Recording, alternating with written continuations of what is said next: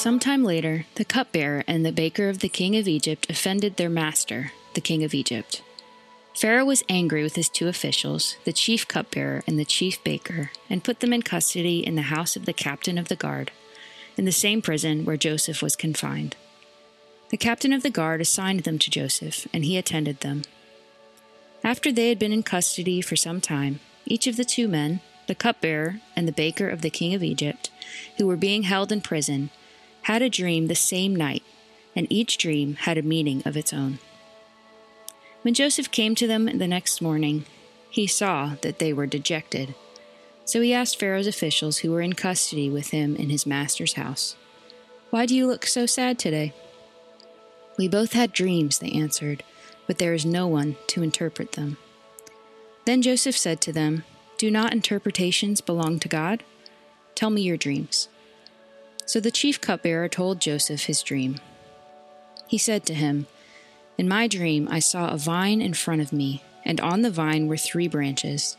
As soon as it budded, it blossomed, and its clusters ripened into grapes. Pharaoh's cup was in my hand, and I took the grapes, squeezed them into Pharaoh's cup, and put the cup in his hand." "This is what it means," Joseph said to him. "The 3 branches are 3 days. Within 3 days, Pharaoh will lift up your head and restore you to your position, and you will put Pharaoh's cup in his hand, just as you used to do when you were his cupbearer. But when all goes well with you, remember me and show me kindness. Mention me to Pharaoh and get me out of this prison. I was forcibly carried off from the land of the Hebrews, and even here I have done nothing to deserve being put in a dungeon." When the chief baker saw that Joseph had given a favorable interpretation, he said to Joseph, "I too had a dream. On my head were 3 baskets of bread. In the top basket were all kinds of baked goods for Pharaoh, but the birds were eating them out of the basket on my head." "This is what it means," Joseph said. "The 3 baskets are 3 days. Within 3 days, Pharaoh will lift off your head and impale your body on a pole, and the birds will eat away your flesh." Now the 3rd day was Pharaoh's birthday, and he gave a feast for all his officials. He lifted up the heads of the chief cupbearer and the chief baker in the presence of his officials. He restored the chief cupbearer to his position, so that he once again put the cup into Pharaoh's hand. But he impaled the chief baker, just as Joseph had said to him in his interpretation.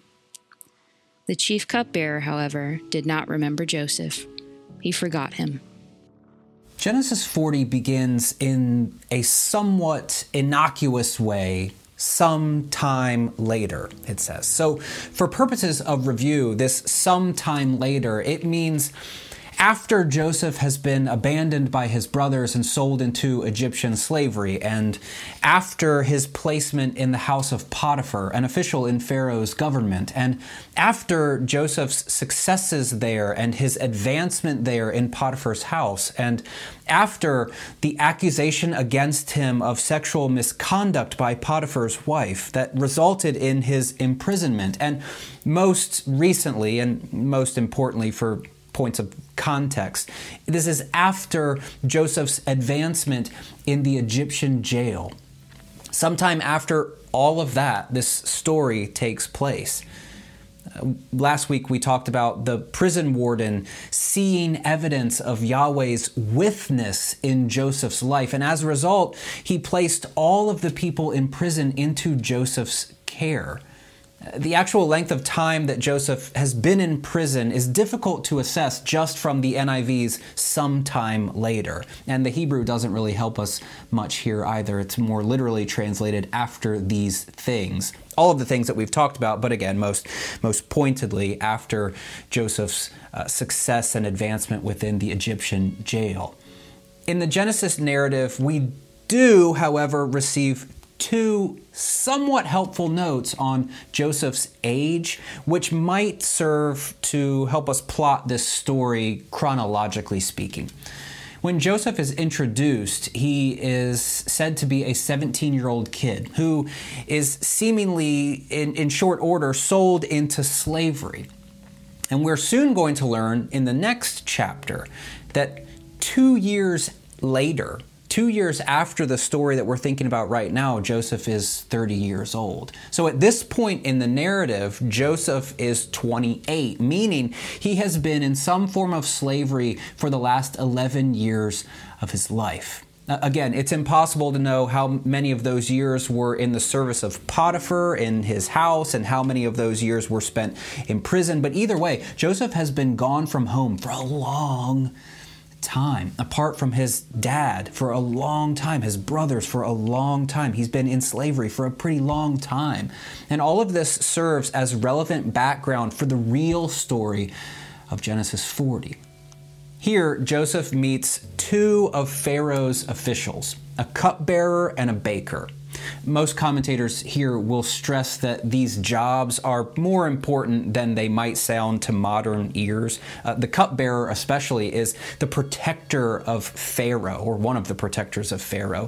It's part of Pharaoh's inner circle due to his perpetual close contact. This was a really important job to make sure that the things that Pharaoh was ingesting wouldn't kill him. There's a lot of trust that goes on there. But for reasons that are untold by the author and reasons that are virtually unimportant for the story's development, both the cupbearer and the baker have angered Pharaoh in some way and have been placed in prison as a result and therefore into Joseph's care. Now, the main goal of what is about to unfold is quite simple. It's here, the story is here to move Joseph toward his eventual audience with Pharaoh in the next chapter.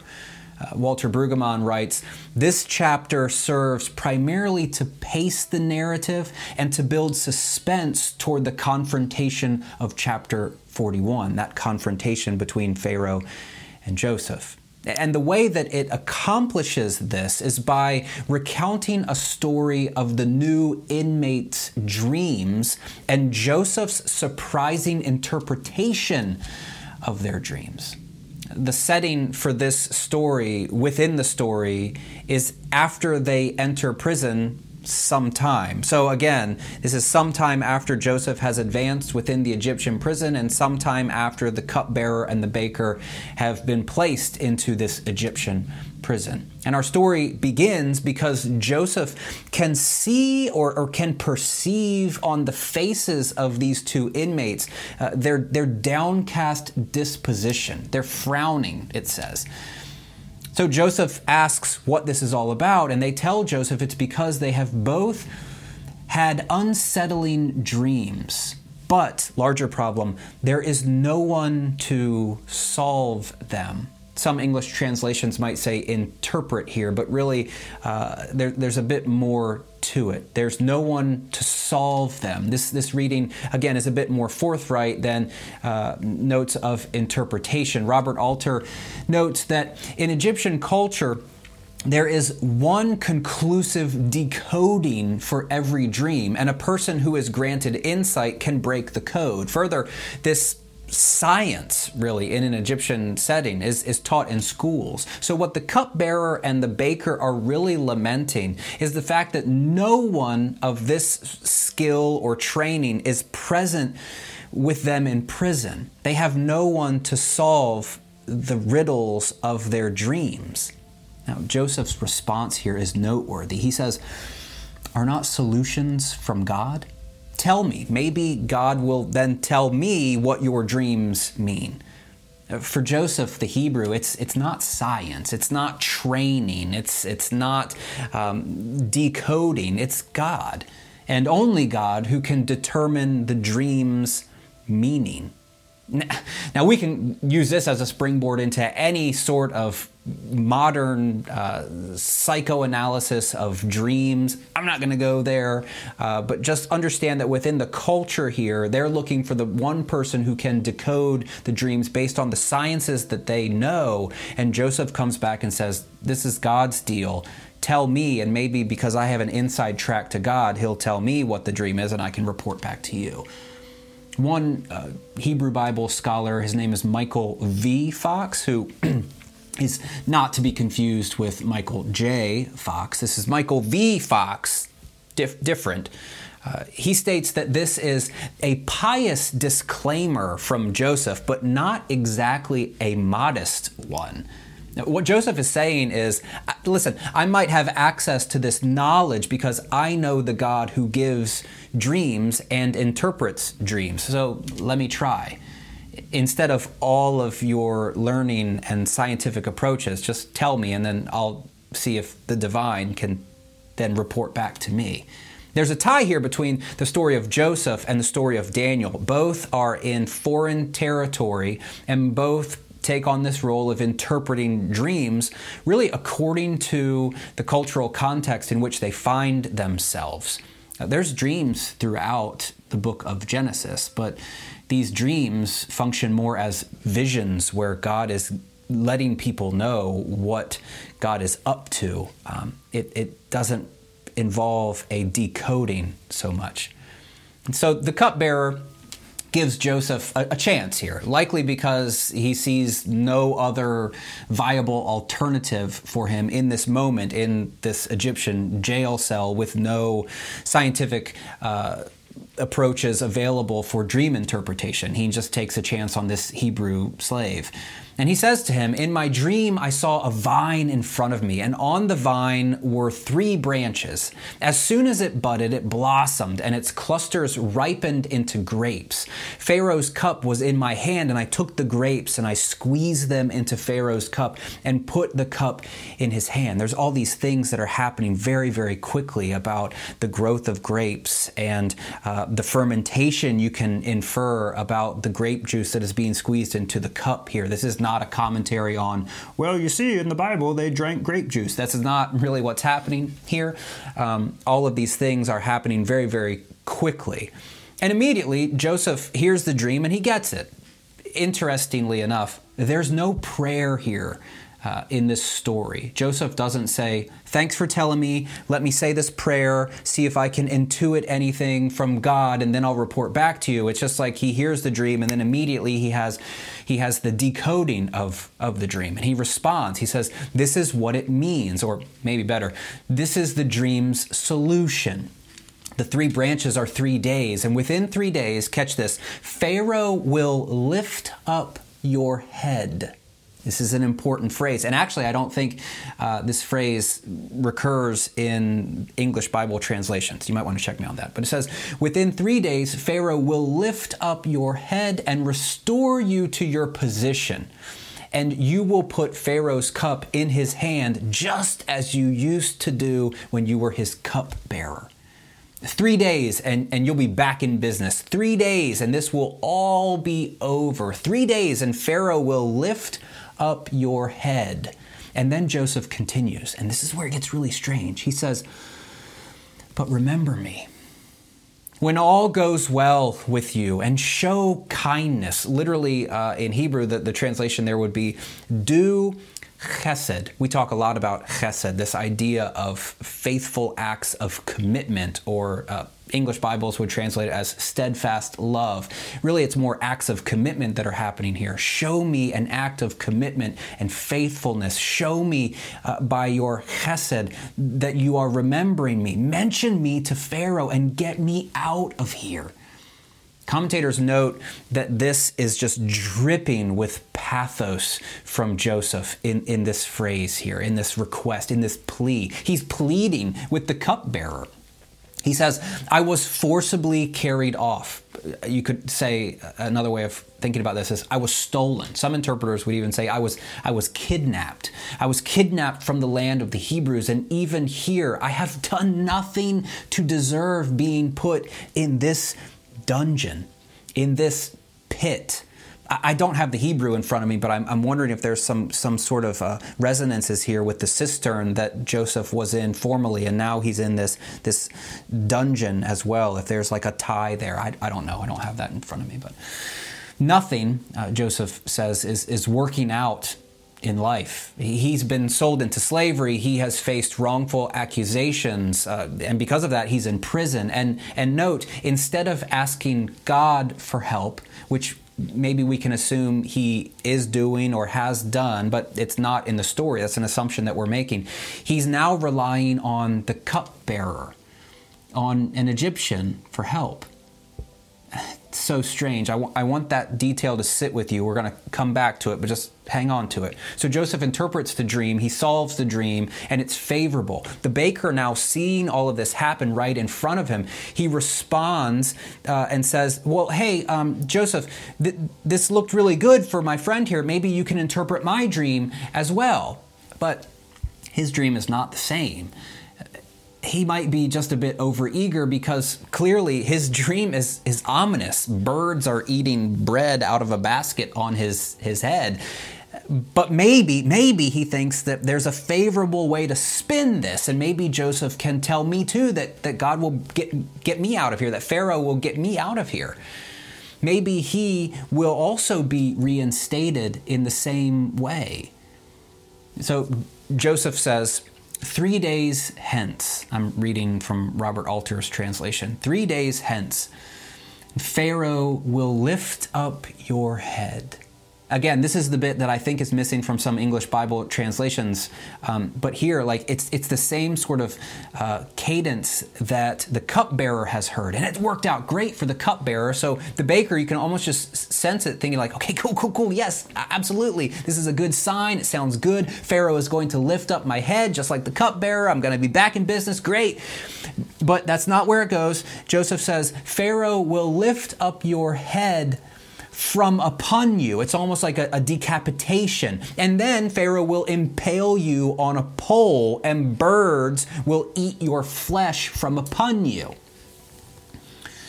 I have here in my notes, in an Egyptian context, this is really bad news.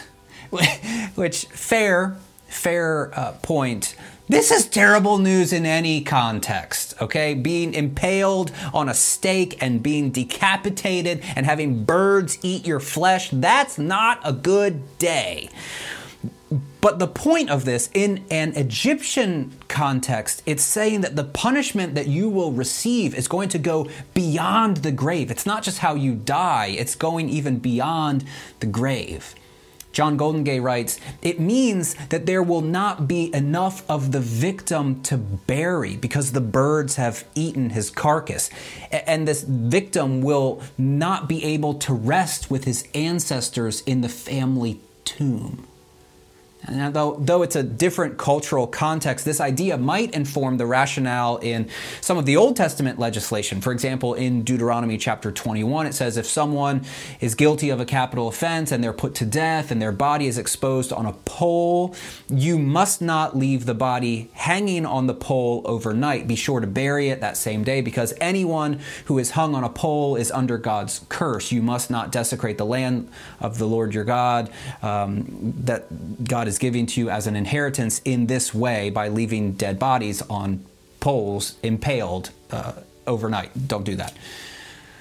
Nahum Sarna is a Jewish commentator, and he says, well, this is all particularly loathsome for the baker, which let's file that in understatements of the century, okay?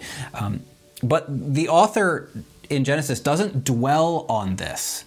The author doesn't give us a sneak peek into the inner workings of the baker or Joseph. That's not part of the story. In fact, it just kind of moves ahead to what's next. Again, this whole story is not meant to psychoanalyze Joseph or any of the characters. It's just meant to move us along to Joseph's eventual audience before Pharaoh and his eventual success in Egyptian leadership. That's the point. But in 3 days, everything that Joseph has predicted, it comes to pass. The cupbearer is reinstated. The baker is impaled on a pole, and birds eat his flesh. Now, with all of this in mind, that this is a weird tie to application here, but I'd really like for us to focus just on Joseph's plea to the cupbearer, and I think actually we can make some relevant ties for us here. Joseph says to the cupbearer after his favorable interpretation, his favorable solution of the dream, he says, remember me. Show kindness to me. Do chesed to me. Demonstrate an act of commitment to me. Tell Pharaoh about me. Get me out of here. I shouldn't be here on a number of levels. First, I was kidnapped. I was taken from my family. I'm innocent of all of the accusations against me. There was no sexual misconduct. And this sort of bad on top of bad has been happening in my life for the last 11 years. Get me out of here. Remember me when you get out. Again, think about all of this. Joseph has been very quick in this story to highlight or to emphasize or to point to God as the interpreter of dreams. If you want to get real nerdy here for a second, Walter Brueggemann notes that the role of these dreams in this story is to demonstrate that they are theonomous, meaning that they have to do with God and God's rule. They are also kerygmatic, meaning they are news, they are preaching, they are communications about a new situation that cannot be derived from or predicted from the present situation. It's something completely new that God is doing. And these dreams, they're eschatological, meaning they speak of God's coming resolution of human issues. All of these dreams, they're just pointing to God, and Joseph is interpreting them. Joseph's inclusion of God in this role of interpreter, it demonstrates that Joseph is connected to God, is trusting in God, is committed to God. Maybe, I don't think that's a real reading in, but we haven't gotten a lot of the innermost thoughts of Joseph in this passage. And yet, despite any involvement from God, despite any of God's witness in Joseph's life, Joseph is found pleading with the cupbearer of the king in his situation of need. It's so strange. There's no lament psalm. There's no heartfelt prayer. It's Joseph just in a speech dripping with pathos saying, "Remember me. Do chesed for me." And it's sort of identifiable in that way. Again, Walter Brueggemann writes, "We are shown the personal struggle of a man who is still in prison. And for all of his ability to amaze others, he himself is still in great need. And he must depend upon charity, maybe more than that, the chesed of a stranger, of a foreigner, of someone who does not know the God of Joseph. Remember me," he says. And yet, upon his release and upon his reinstatement, the cupbearer, we learn, did not remember Joseph. He forgot him. Now, I want to be clear here, because what I'm about to say is probably not the best way to approach this story. It's a bit individualistic. It's a bit me or us-centric. It definitely takes us away from the story of Joseph and the role of God in his life and the role of God in this story. But I just can't shake this reading, this application, I guess you could call it. The story depicts a man in an admittedly difficult position, a man who is begging for the help of someone to right the wrongs in his life, but this person forgets him. Joseph, in other words, is a man who is suffering, a man who has been wronged over and over and over, a man who has been on the receiving end of hurts, countless hurts, a man who needs help and who does not receive it. Two things for us to consider. One, what would this do to your faith? What would these experiences lead you to believe about God's witness with you? In my work as a minister, one of the most common conversations that I have with congregants and people just on the fringes of Christianity or religion is this idea that something has happened in their life and they can no longer trust God God has abandoned them, God has left them, and they find themselves without any tangible form of God's witness in their life. And I don't blame them for that. Even if I think that what we might learn from this story is that God is with us in the midst of our lowest moments. Nothing in this story of the things that have happened to Joseph have been planned or orchestrated, yet God is in the midst of the difficulty and the suffering with Joseph.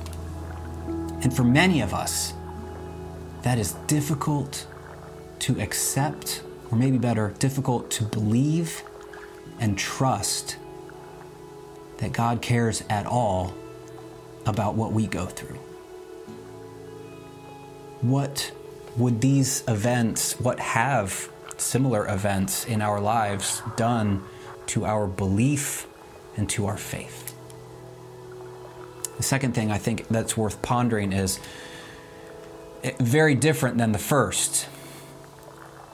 What are you, or what are we doing for those in difficult positions who have been wronged, who have been on the receiving ends of countless hurts, maybe societal, or maybe systemic, or maybe religious, or maybe financial or relational in nature? We have all of these different ways in which people are hurt all around us. What are we doing for those who find themselves in these positions, these people who need help?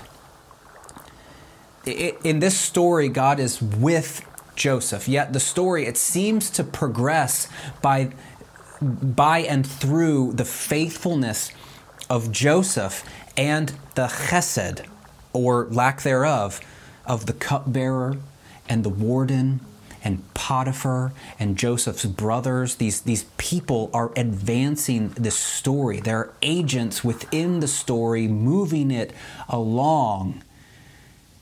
And when we see things from that vantage point, Joseph begging and pleading the cupbearer to do something for him, and the cupbearer forgetting, what are we doing for those in our lives and in adjacent positions to our lives who we know need help, who we know have been wronged? Are we also forgetting?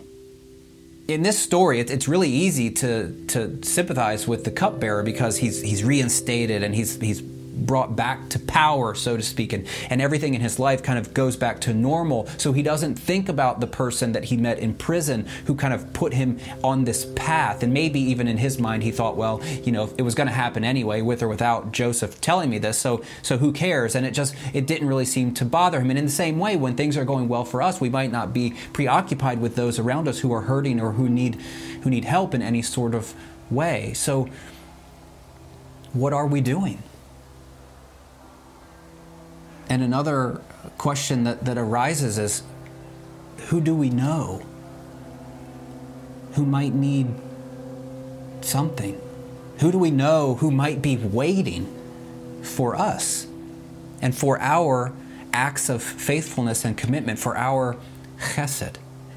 As Christians, we talk often about how Jesus has transformed our lives, and because of the greatness of Jesus, we will reflect that to the world because we have been forgiven much, or because we have experienced love, or because we have whatever through Jesus. We want to give that to other people. Who's waiting for that? Who's waiting for the receipts, so to speak? Who's waiting for us and for our chesed?